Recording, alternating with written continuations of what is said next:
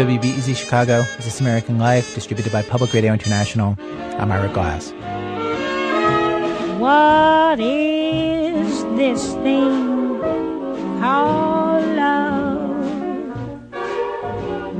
This funny thing called love. Just who can solve its mystery? Why should it make a fool of me? If you listen to the lyrics of this song, I have to say, it couldn't really be stated more simply. I had you, it was happy, you left. What was that about? More than any other pop song, it just kind of throws its hands in the air and says, what the hell? Not even at the person who left, but at the very idea of love. Here's Keely Smith. I saw you there one wonderful day. You took my heart and threw it away. That's why I asked the Lord in heaven above, what is this thing called love? Here's a story for you. Back during World War II, an infantryman named Joe Garland fell in love, completely breath-stoppingly in love, with this college student named Helen Bryan. They wrote back and forth, and when the war ended, he was eager to get married.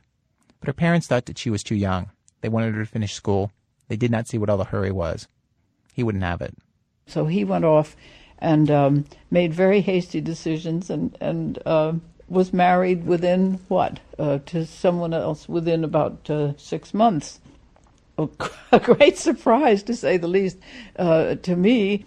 I was terribly impatient. I wanted to get married. I wanted to have children, a little house out in the suburbs, and do everything that we'd been deprived of, that we'd given up of, that we didn't know whether we were ever going to come back to. You know, we've got to get in there, and we've got to do it now. Everything you've got to do now. You've got to do everything now. Because you don't know whether you're going to be alive in another hour or another day or another year. Joe gets the family he wants, has 2 kids. Helen marries later, has 4 kids. Everybody's doing great. 30 years pass. And he's doing some research on the war years and needs to ask Helen some things. So they see each other, sit down and talk for the first time. Really, since they broke up, they have lunch. And I must say that I felt a remarkable sort of a glow, a kind of a glow. And when I went on home, I didn't know what was happening.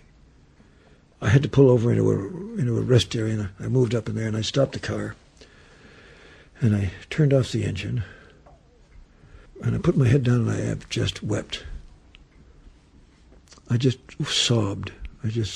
I wept. I was so overcome with just, here was this person again, here was this woman again. They both conclude that it's something they can't ignore.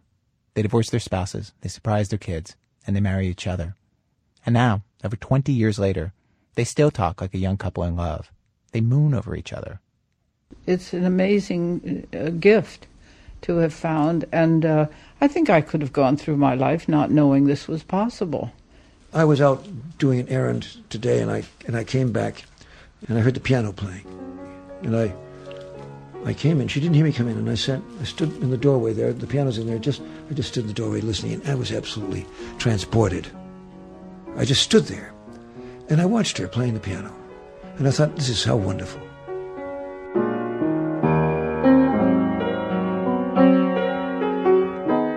But if you ask them, what is this thing? What is different about the love that they're feeling now compared with the love that they each felt in the decades they spent married to other people? It gets hard to describe. The marriages, I think, were workable, but it's just the interrelatedness on so many different levels. If you can share many levels of interest in common, it's very, very rewarding.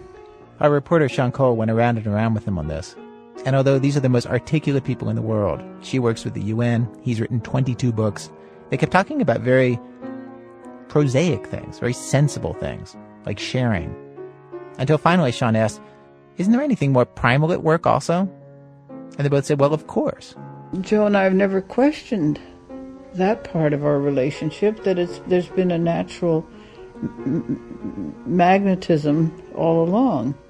You know, good grief. I don't think I've ever heard you put it quite that way. That's very nice. I love that. Absolutely. Which, I suppose, just brings us back to our original question.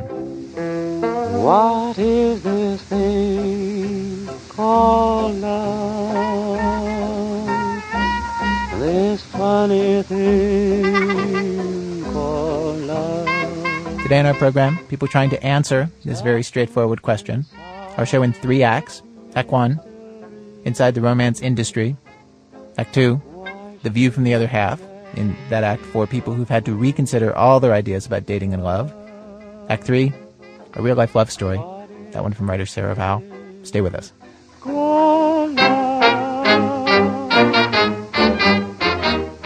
Act 1.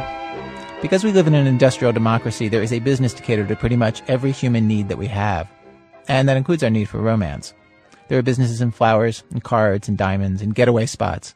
And there are romance novels, where an entire industry is answering the question, what is this thing called love, for a living? Reporter Robin Epstein attended the annual convention of the Romance Writers of America at the New York Hilton. 4 days, 2,400 attendees. Romance writers know what you think of them, and they don't give a rat's ass. One of the first conversations I have at the Romance Writers of America conference is with Jennifer Cruzy and Patricia Gaffney, 2 of the most prominent and best-selling writers on the market today. And they wearily list the most annoying questions they're repeatedly asked by people like me. Aren't you ashamed? When are you going to write a real book? What does your mother think? Why do you have those stupid covers? The knee-jerk thing is now we'll read a sex scene on the air and everybody will laugh about it, and then we'll ask you how you research your sex scenes, and it's this big joke, and of course you will laugh too.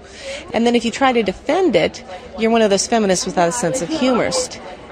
In my defense, I will say I was expecting to find an entirely different breed of humorless woman here. Humorless delusionals. But instead, I immediately find myself encountering smart, funny women who are part of a business empire. One with rules and behaviors all its own. Welcome to RWA. I'm very excited that you all came, and hopefully today we can talk about your manuscripts and what you hope to pitch to me, and we could talk about that. Okay? So, Liz, go ahead. I am working on my 10th book. I'm going to be pitching to you my 9th book. And I've done fairly well on the contest circuit this year. I've finaled in the Dixie, the Dixie, the Lori, the Molly, and... This smartly dressed woman, Liz Bemis, is a web designer from Ohio, and like almost all the other conference attendees, an aspiring novelist. She's stammering through one of the most nerve-wracking parts of the convention, the editor pitch meetings. These early morning pitch fests in the basement of the New York Hilton are what draws most of the 2,400 conference attendees. This is their chance to describe what they've written to book editors in hopes of becoming a published author. At folding tables set up in conference rooms, editors from all the major publishing houses, Avon, Kensington, Berkeley, and of course Harlequin, sit with their notebooks and bottles of water. The would-be authors parade in 4 at a time and are given 20 minutes to make their pitch before the next group enters. My 9th book is called Falcon's Folly. It's a story. Okay. Single title, 100,000 words. It's the story of Jack Falcon, who's an ultra-alpha DEA agent who has to abandon his testosterone-pickled ways in order to go undercover as a gay hairdresser to infiltrate a mob-led drug ring. Oh, fun. So romantic suspense with a little humor in it? Yes. It's easy to understand why Liz and her fellow aspirants are here. What's less obvious is why May Chen, the sleek young New York editor, has gotten up early on a Saturday morning to listen to her. The answer, money. Over half the paperback fiction sold in the United States last year was romance. Over half. It's a $1.52 billion a year industry. And how about this? Romance writer Nora Roberts routinely outsells and outproduces Stephen King, Tom Clancy, and John Grisham. If basketball coaches scout public courts for future stars, this year the basement of the New York Hilton is the romance editor's Rucker Park. When Marissa finds out that Jack's indeed straight as an arrow and intent on bringing down her beloved and innocent Uncle Mario, she devises a deviously distracting plan that will have the tough guy agent begging for mercy and eventually winning her heart. That sounds like a really fun idea. It sounds different. Love the gay spin. It's very clever. Thank you. This pitch perfectly incorporates all the elements of a typical romance novel, which is outlined by the Romance Writers of America on all its literature and on its website, and by every representative I talk to. At the beginning of the book, there's a conflict keeping our lovers apart, and by the last page, there's a happy ending. This is what the RWA guidelines call emotional justice. Good is rewarded, evil is punished, everyone gets what they deserve. The problem, as every editor and writer knows, is if there's always going to be a happy ending, why would you keep reading?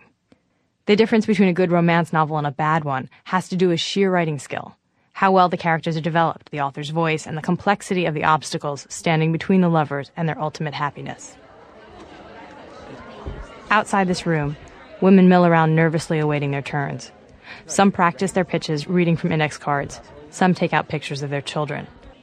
The RWA stations volunteers down here to make sure things keep running on time. But it's no secret that the volunteers are also here to keep anxious writers from going over the edge. This is volunteer Victoria Malvey. She's a tall, maternal-looking woman with a lot of blonde hair. I can tell you that I had one woman that I had to sit down and put her head in between her legs because, seriously, I thought that she was going to faint. She got very pale, very shaky. Victoria, it turns out, isn't just some volunteer. In fact, she doesn't need to be at this conference at all. She's already achieved what most of these 2,400 writers are dreaming of. You know, I've published 8 books. And my first editor I met here, one of those scary ones, and she was very businesslike. And when I was waiting to see this scary editor, there was this author, Arnett Lamb, who is a wonderful author. She has since died of brain cancer, and so it was a very sad loss for, you know, the romance community. But she was from Texas, and she was big-hearted, and she was like, honey, child, there's nothing to it. She's just wonderful. You'll have a great time. And it really settled something inside of me. And I can honestly tell you that I do this volunteer 2 hours in honor of Arnett because she did this for me. Did that scary editor ever appear as a villain in your stories? Oh, how does one answer this and still remain politically correct? I think you just did, and I think you just didn't.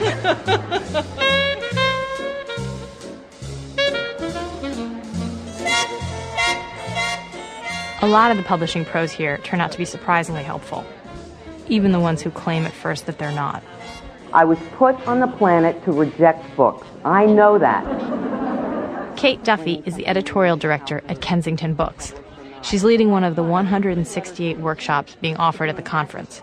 Her workshop is called Query Letter Practicum and is packed to overflowing with more than 200 people. A stack of query letters she's recently received on her left. She starts reading them and mocks each as she goes. Dear Miss Duffy, Lizzie Hampton, the heroine of my light contemporary romance, Work in Progress, having recently lost half her body weight, heads to her childhood home, a rural corner of Michigan's Upper Peninsula. She's in town to work out the sexual kinks in her new body with old flame Phil Robbins. Phil Robbins wanted to be the proprietor of Lizzie's virginity 18 years ago. The actual proprietor would be her parents, but there's another word you're thinking of. Recipient, probably. Just a guess. The cover letter goes on for several paragraphs. The bizarre plot turns continue, and Kate Duffy is not finished. Trust and honesty become major hurdles for the couple. Add to that a hormone-raging 14-year-old boy with 2 best friends who obviously know best, and the Stanley Cup, and then something remarkable happens. I think I probably, because I'm a nice person, would ask to see this. I would be curious to see if you could pull it off. This happens over and over again. A medieval historical with a nonsensical plot involving a dark duke with visions of the future and a glass-blowing heroine with a debt-ridden daddy? Send in the first 3 chapters. A letter full of grammatical errors telling of a paranormal romance between a demon earl and a spunky woman bent on thwarting his plans, described in several paragraphs of impenetrable plot? Send it. And then this contemporary suspense, involving an ace reporter who falls in with the Camden Thieves, a notorious gang of ne'er-do-wells.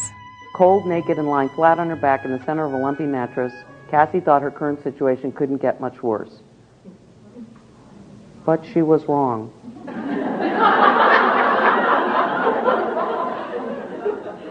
Okay. So you're finally awake, a slightly masculine voice murmured beside her. I was beginning to think they'd handcuffed me to a corpse. The man laughed. His voice then dropped seductively. Yeah, I laugh in situations like this all the time. albeit a very attractive corpse. Okay, this is silly, and I'm not a silly woman. I don't know who the Camden thieves are, but I think the query letter is at fault. I don't think that the author is at fault. I can't tell from this. You've given me so many reasons to turn it down. I want to see what the hell you're up to. Kate asks for the first 3 chapters of the manuscript. What the hell is going on here? The famous authors are nice. The editors are nice. Everyone is nice. And this is the publishing business. I make my living as a writer. I've written for magazines. I've been on the staff of network sitcoms. And I think I speak for all professional writers when I say that this is the twilight zone. Writers are actually receiving courtesy and encouragement from industry professionals, and almost more shockingly, from one another. Where's the backbiting? The not getting your phone calls returned? The people who send you form rejection letters and don't even take the time to sign them? Where's the humiliation? Why is everybody being so kind? Well, it seems the answer to this question is twofold. Part of what's going on here has to do with the numbers. Publishing is a business that usually sees a lot of people fighting over a very small piece of pie. There can only be so many books published because, sadly, there are only so many readers and only so much interest. But in the romance genre, because demand is so huge, they've got a very, very big pie. A big mainstream publisher like Simon & Schuster or W.W. Norton will almost never publish an unsolicited manuscript from an unknown writer. Not so for Kate Duffy. We do 4 historicals every month, 3 contemporaries, 4 regencies, and then we do other projects like I personally am responsible for and line called Bravo, which is erotic romance.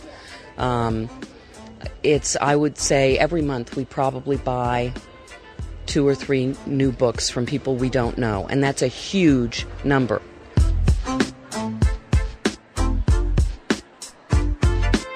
But demand is just one answer to the niceness puzzle.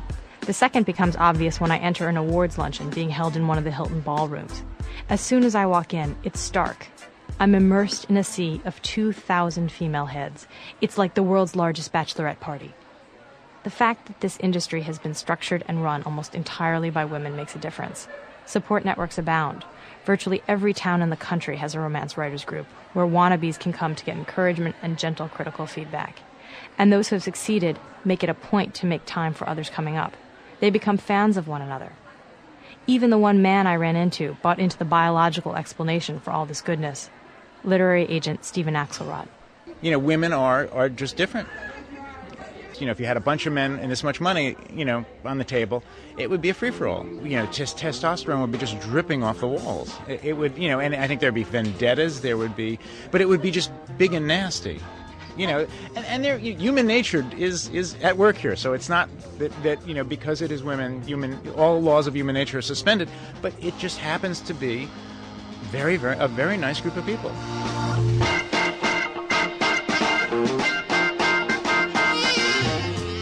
Over half the annoying questions reporters always ask romance writers were ones I had scribbled in my notebook before I arrived here. And I managed to invent one of my own. I thought it'd be funny if I'd ask people at the conference if there was a difference between the romance in their lives and the romance in their books. Appropriately, I got blank stares. Like, honey, if you don't already know the answer to that ignorant question, I can't help you. Romance fans are aware that the romance in the books is made up. Thank you very much. Romance fans read for fun, and they're just as capable of laughing at their own genre as you are. Here are Julia Madden and Victoria Dahl, 2 aspiring romance writers, talking about one of the classics in the genre, with me and producer Alex Bloomberg. Sweet Savage Love is the one that I remember, and then there's The Rose and the Flame and the Flower. The Flame and the Flower. Those are the ones where the woman was taken by force. Yes, and then she falls in love with her rapist. Yes. Do you remember that one? I think it was Wood Weiss, where the woman is chained to the bed for like half of the book. Ship? Is it on a ship?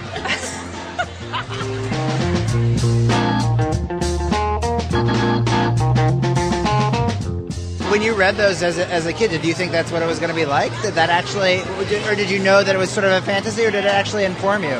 I don't know. I think I expected to be kind of carried away. I was very disappointed by sex, I have to say. So was I. Isn't that odd? That's got to be unusual. Only little Jimmy climbed the pinnacle. Very quickly, I might add. Really? because mine wasn't nearly quick enough.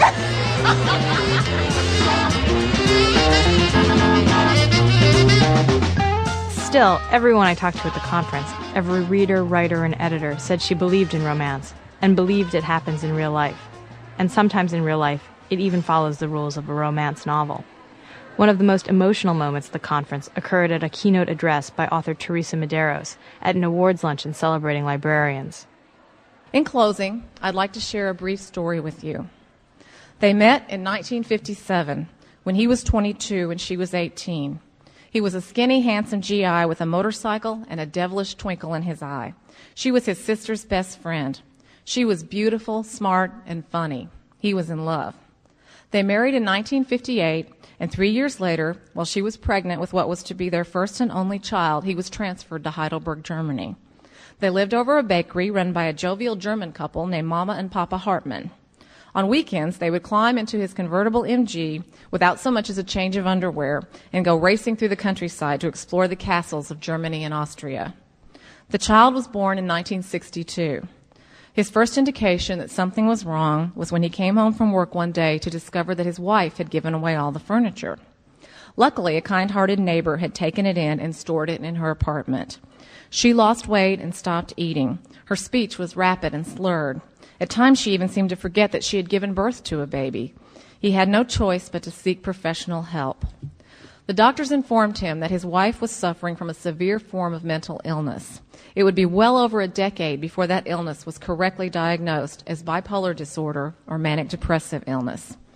He went driving along the river that dark, rainy night at nearly 100 miles an hour, a 26-year-old soldier in a foreign country with a brand new baby and a wife facing a lifetime of torturous uncertainty.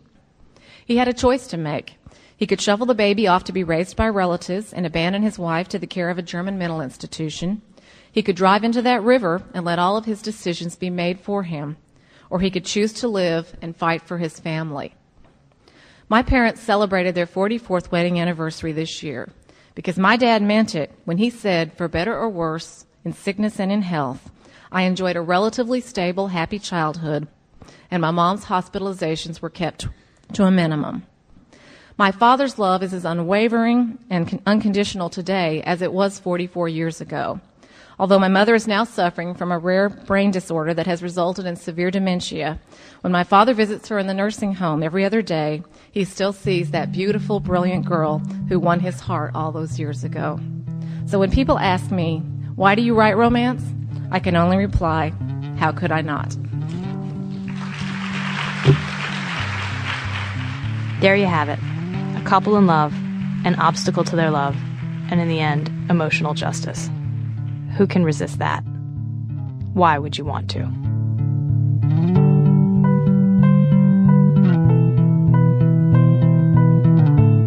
Robin Epstein in New York.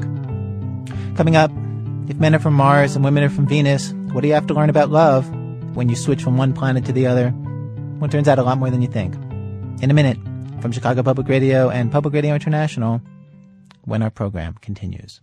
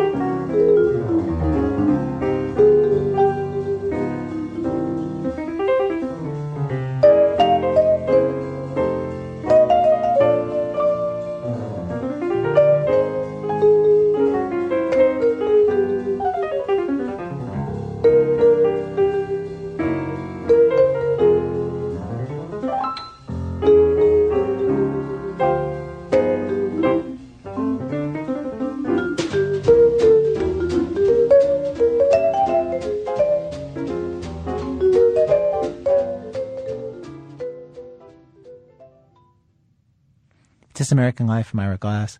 Each week, of course, we choose some theme, some subject, some question, and bring you a variety of different kinds of stories. Today's program, with Valentine's Day fast approaching, what is this thing? Stories about love and people making sense of love. We've arrived at Act 2 of our program, Act 2, The View from the Other Half. Sure, it's a grand generalization, but I think that it's safe to say that men approach love and relationships differently than women do. Most of them. And in the last few decades, thanks to medical science, tens of thousands of people have switched from one side of the divide to the other. When they did, among other things, they had to relearn how to find love and how to be in love from the other side of the gender line. Griffin Hansberry offers this report from the front lines, a warning to listeners that they do talk about sex in this story. Here's Griffin. Every so often, I get together with the guys. We grab some dinner, have a few drinks, maybe go bowling. It's typical guy time. We talk about the usual stuff. Work, women, the shape of our nipples. I guess in some ways we're not so typical. All of us were born female and were raised as girls. Today, with the help of testosterone, we all live as men. We're trans guys. Sometimes it seems that's all we have in common. If we weren't trans guys, I doubt we'd even know each other.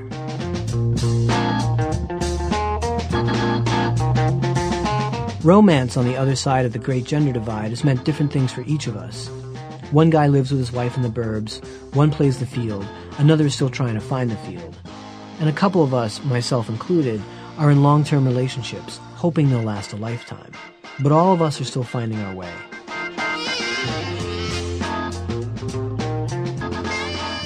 After transition, it became harder for me and my friend Ray to find women to date. It wasn't always like that. Back in college, we were both known as BDOCs, Big Dykes on Campus. Here's Ray. Basically, I was the go-to lesbian. I think I probably slept with a good portion of the of the women on campus.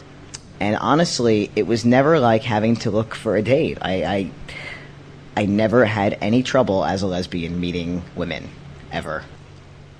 Looking at Ray, you can't see a trace of the female he once was. He's got a t-shirt that says Italian Stallion, a goatee on his handsome face, and impressive biceps that he's built up with weightlifting and testosterone. Testosterone puts hair on your chest, lowers your voice, and basically turns you into a teenage boy, giddy and girl-crazy, staring in the mirror every 5 minutes to see if those sideburns are coming in yet. Ray looked forward to being a single guy for the first time in his life, until it actually happened. It ended up being really kind of scary and sucky versus exciting. Appearance-wise, sure, it works for me to go into a straight club, but would I know what to do once I got there? Being socialized as a female, I just feel like I and many of us were never really taught how to pick somebody up. I think staring at somebody briefly and looking away was like the big signal that you were interested in somebody, and now seeing the way men are socialized and how very much like men make eye contact and are able to like approach people, I was never socialized that way.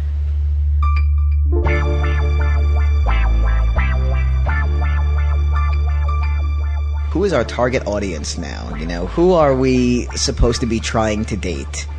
It doesn't seem to make a whole lot of sense to try to date lesbians, because generally speaking, they're going to want to be with women.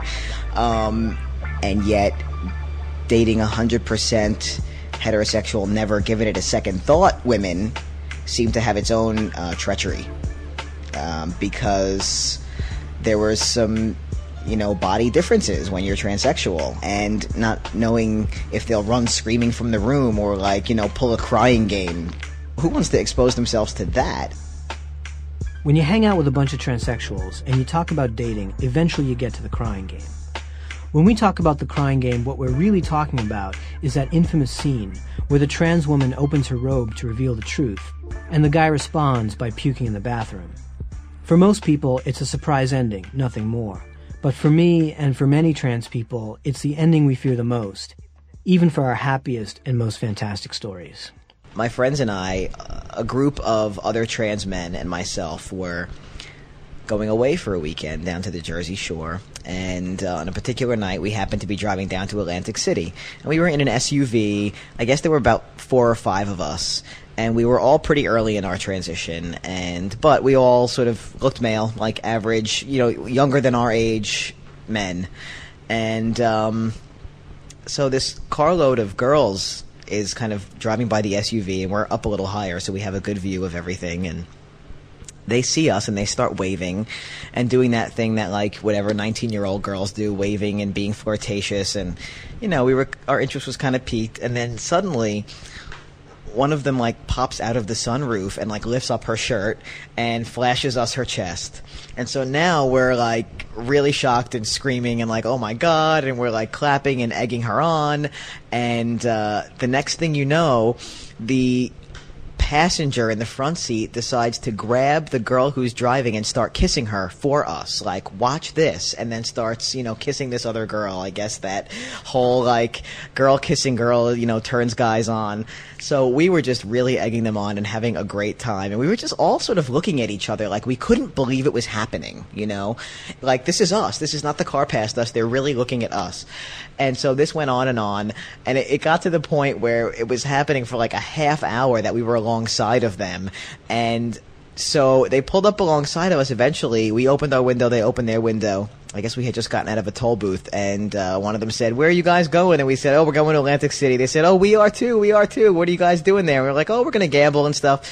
They're like, "Do you want to come hang out with us?" And we said, "Sure, let's go. And suddenly she says, "Hey, we're going to go skinny dipping. Do you want to come?" And suddenly we just all look at each other and our faces just drop, because we suddenly realized that this this fantasy thing that was being created, couldn't really exist without the reality of who we are. We were all very early in transition. Some of us had had some surgery, some of us hadn't. And there was no way we were going to be naked without them knowing our history. So we just kind of waved and smiled, and you didn't really answer, and they went away. And but I think we all remember that as a really just as silly and immature as it sounds, was really defining. It was a moment that we had missed, and then we had a chance to kind of live that for a moment, just a moment, but that was enough,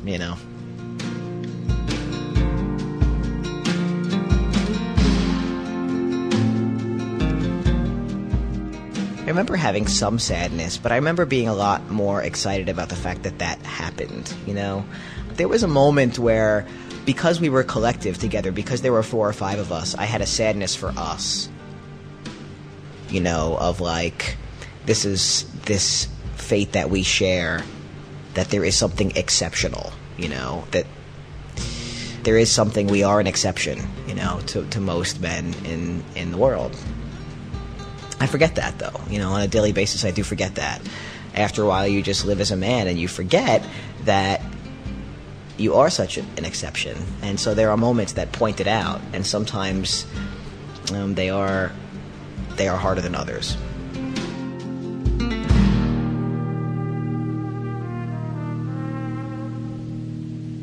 It's so hard to break the news to a woman about your past that Ray and I have almost never risked it. True story, though. I was on a blind date with this woman. We had lunch, we'd been talking for hours, and I was just getting ready to come out with my big revelation, and she says to me, "There's something I have to tell you." She looks kind of nervous, and she says, "Up until now, I used to date women. Does that bother you?" I said, "No, it doesn't bother me, because up until now, I used to be a woman." We never had a second date.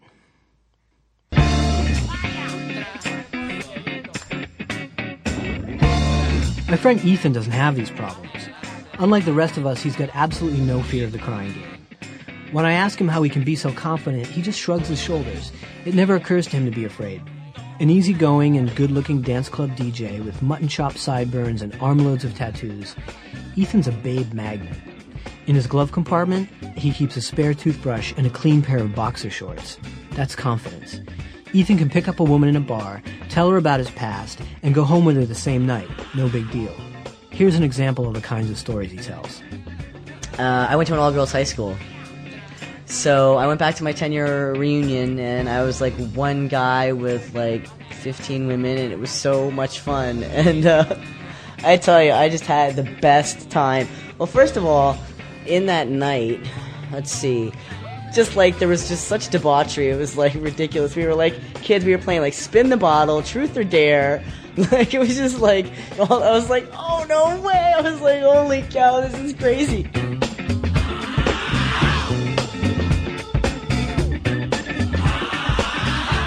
But even Ethan encounters dating difficulties. He's always dated women casually, but it's different now that he's a guy. When he doesn't call someone for a week, or when he's busy with someone else on Saturday night, he now gets angry emails from unhappy women. The old rules he used to play by have changed. Previously, it was sort of, there was, if I was dating a straight woman and who's used to dating men, because I was a woman, I think she would feel safe. Like, she sort of felt like, well, there's safety here. Like, I don't have to play games because this is my equal. This is my friend. This is my partner. This is, feeling like we're on the same playing field. Everything's level. And I feel like that's definitely not the case, and that's not the approach that's taken when you're seen as a man. We've all had to adjust to these strange new codes of behavior. Before I looked like a man, I could talk to women about how I like going to strip clubs, and that made me cool and edgy. Now it just makes me a jerk.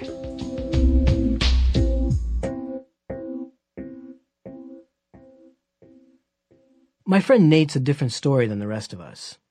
Most of the guys in the group always wanted to be men and were attracted to women.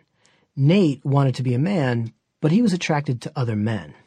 One common response I get when I tell people I'm transgender is they say, well, why didn't you just stay a girl? If you're attracted to men, why not just be a straight woman? As if that's all it takes, is just being attracted to men. My entire persona, like my personality, everything about me is male. I mean, a straight woman and I may in fact both be attracted to, say, Antonio Banderas, but I think that the ways in which everything else is different. Who we are is different. Very different. It is a little hard to understand, I know, but today Nate is a cute gay man with close-cropped hair, stylish glasses, and a trim, compact build, looking for another cute gay man to date. In his search for love, Nate had a harder time than the rest of us figuring out his target audience.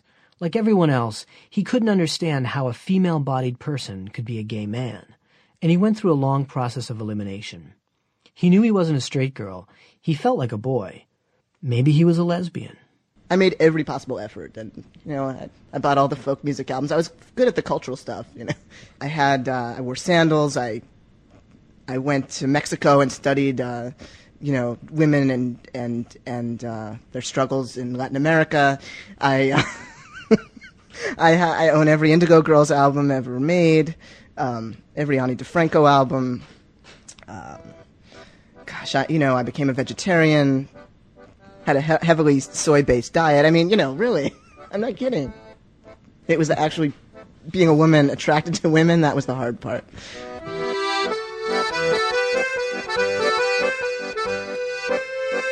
I even went through a man-hating stage. Not that all lesbians hate men. I mean, certainly this was my attempt at being a lesbian. That came more from my resentment of everything men had that I wanted, and I would just look at men on the subway and just feel so resentful. I felt like men just took for granted the fact that they looked like men. I would look at these men just sitting there on the subway. I was like, God, if I were them, I would just be jumping up and down, jumping for joy. And they're just walking around, these schlumpy men, just all these different men with their male chests and male genitalia and wearing a tie to work. Just, God, not even appreciating it.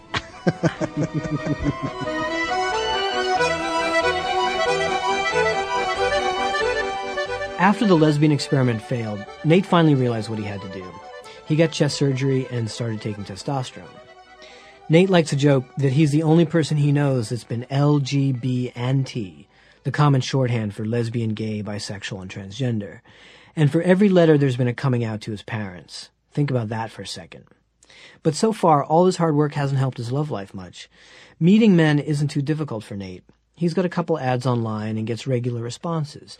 He goes out on a lot of first dates, but there aren't a lot of seconds. I haven't had anyone, throw up like in the crying game, so I guess that's a good thing. But the best one was I met this guy through a friend of a friend, and we met up and walked around the city, and we ended up at Hudson River Park, and we watched the fireworks at the end of the Gay Pride Parade. There's some beautiful fireworks at the end of the parade. And I don't know, I guess you could say it was romantic. We had a subsequent date, and And at the very end of the date, I said, there's something that's kind of hard to tell you, but I feel like it's time to let you know. And he said, what, you're transsexual?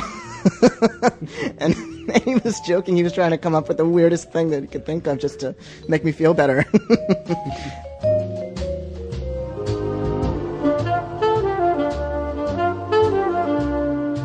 And I wish I could just go out there and date whoever I wanted, and they didn't have to be this incredibly open-minded person, my therapist the other day he actually said, we'd be bullshitting ourselves if we didn't say that it's going to be incredibly difficult for you to find a life partner. And I'm thinking, God, I'm paying you for this.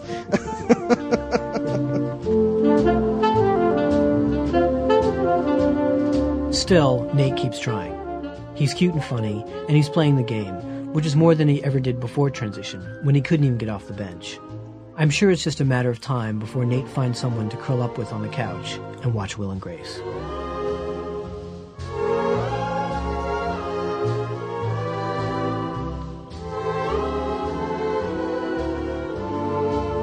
So you spend all this time waiting for love to come along, worrying that it never will, and wondering what you'll do with it now that you've got this new body. What happens then when love finally shows up? Ray, the Italian stallion from earlier in my story, has been with his girlfriend Amy for nearly a year. She knew he was trans right from the start because Ray's roommate introduced them. Ray fell for Amy the moment he first saw her, and she fell for him. But Amy had never dated a trans man, and Ray had never dated a straight woman, so nobody made a move. 6 months passed with no contact at all. Finally, it was Amy who got things going. She dropped Ray an email, and their courtship began, at a glacial pace, including a long series of platonic lunches and dinners. Well, it got to the point where it was ridiculous.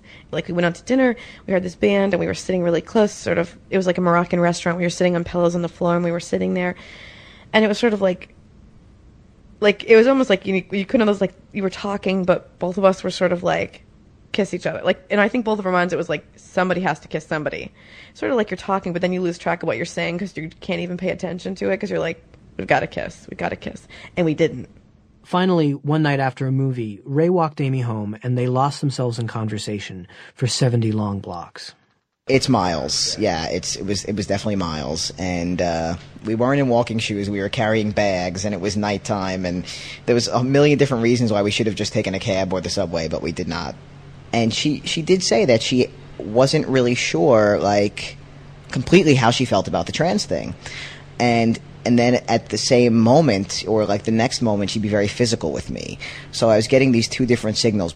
When we took that 70-block walk and we ended up at my house, I thought, well, maybe he'll kiss me goodnight. And then he kind of hugged me goodnight, and I was, a little disappointed. But it was my choice. I was the one saying, let's be friends. And then I don't know why I was disappointed that he didn't kiss me. I was sort of confused, and I couldn't really figure it out. What I was doing. I couldn't figure out what I was doing. In retrospect, what do you think you were doing?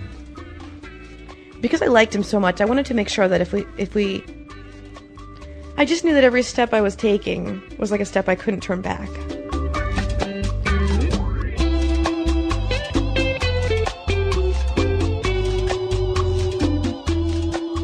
Romance is about overcoming obstacles, and in a way, Ray and Amy's story is the perfect plot for a romance novel.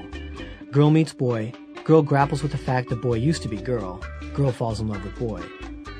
I'm surprised Harlequin hasn't jumped on this by now. I like to think that trans men give you the best of both worlds.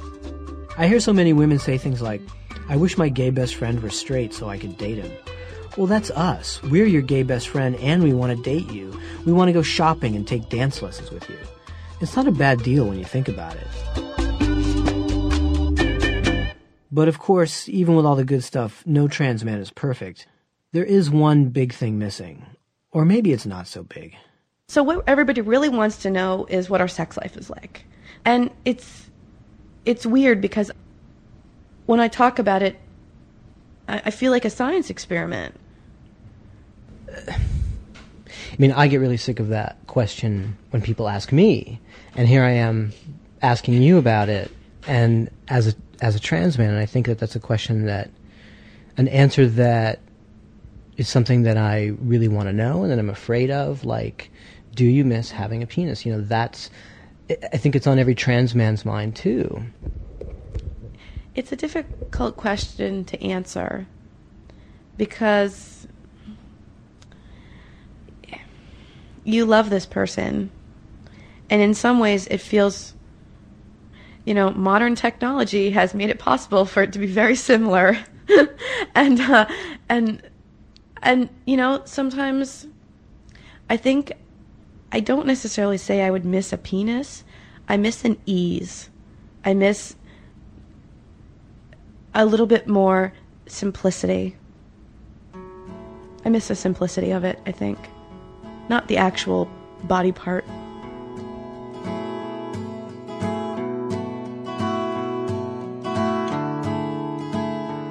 If you passed them on the street, you wouldn't know that Ray and Amy were anything more than ordinary. The only way you would know is if they told you. Coming out is something Amy never had to do, until she fell in love with Ray. Now, all of a sudden, she's co-starring in The Crying Game, and people look at her differently, too. Half of your listeners, they're wondering what I'm like. They're wondering what I look like. Am I attractive enough? Couldn't I go to a bar in New York and pick out a nice single Jewish man? And I'm definitely the kind of girl who can go to a bar. I look like every other cute girl New Yorker who wears expensive clothes and pointy-toed shoes. Like, I look like everybody else. And I'm choosing this. Like, I've chosen this person. I fell in love with this, amazing man. And all my friends who know him are jealous. They wish that they could meet a Ray. Transition itself is in some ways the most romantic undertaking of all. It's an idealistic adventure, extravagant, and kind of unreal. You commit yourself to a feeling, early on, a dream you've had all your life, and then you do it, believing all the while that the impossible can be made possible, that the great divide can be crossed. It's a total leap of faith, like falling in love. You don't know what will happen when you get to the other side, but you go there anyway. Griffin Hansberry. What is this thing called love? This funny thing called love. Is there anybody who can solve this mystery? Act 3, a love story. Well, we wanted to end our show today with a love story, a little real-life fable with an answer to the question, what is this thing called love? Sarah Val believes that she has just the one.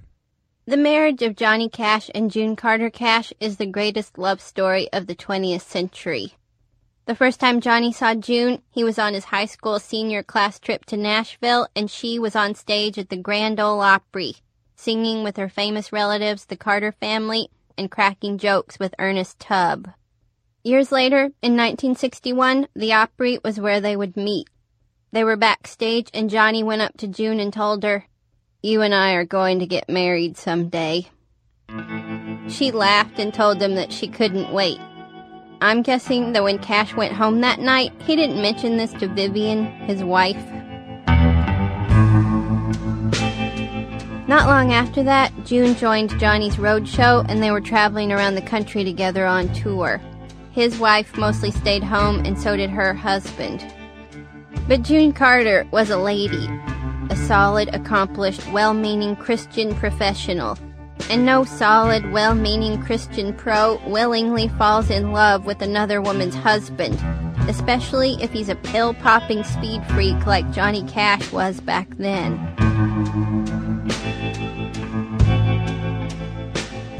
Years later, June would describe falling in love with Johnny this way. I felt like I had fallen into a pit of fire and I was literally burning alive. So June, who had been a professional musician since she was as tall as a ukulele, called her songwriting partner Merle Kilgore, and they wrote about June's forbidden feelings for Cash. It was a song straight out of Dante. They gave it to June's not particularly Dante-esque sister, Anita, who recorded it as Love's Ring of Fire. Love is a burning thing, and it makes a fiery ring, bringing her to the heart's desire. I fell in the ring of fire. I fell into the burning ring of fire. I fell down, down, down, down into the deepest mire. And it burns, burns, burns, burns, the ring of fire, the ring of fire, the ring of fire. Johnny Cash heard Anita Carter's record, and then one night he had a dream. He dreamed of mariachi horns playing the song. Some say it was the influence of the then popular Tijuana Brass. Others say it was the barbiturates he took before bed to take the edge off the amphetamines. Either way, Johnny Cash went into the studio with a couple of trumpet players and made his dream come true.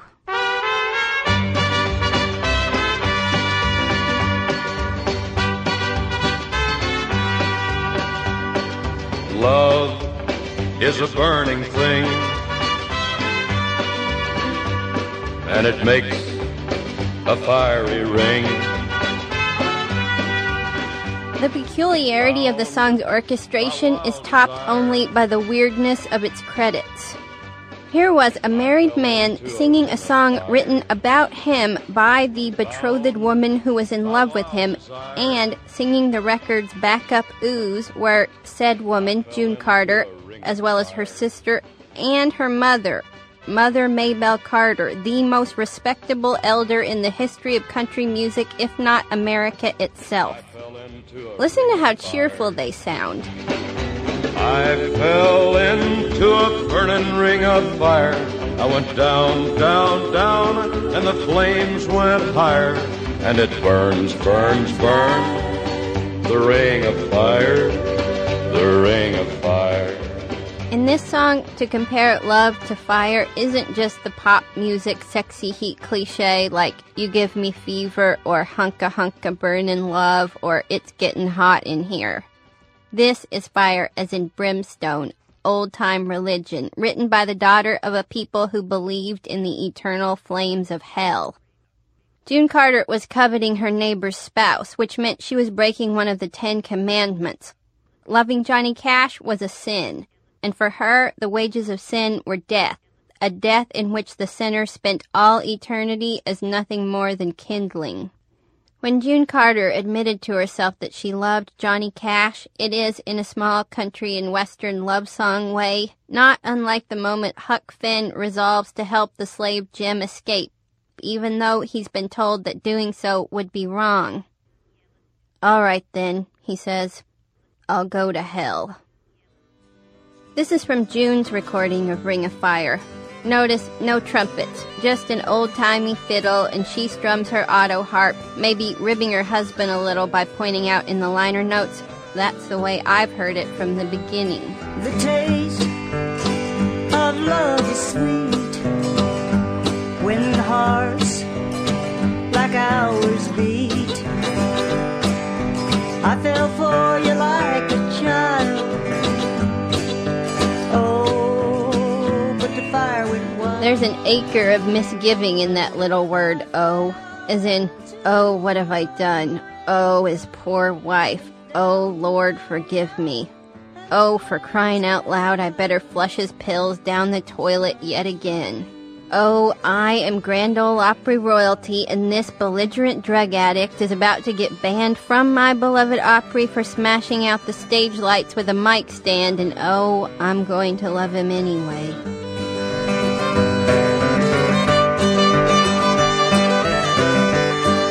Ring of Fire became a #1 hit for Johnny Cash in 1963.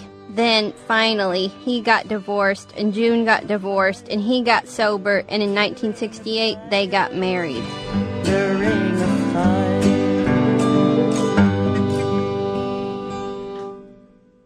When I say that Johnny Cash and June Carter Cash's romance was the greatest love story of the 20th century, I'm not just thinking about their fiery courtship.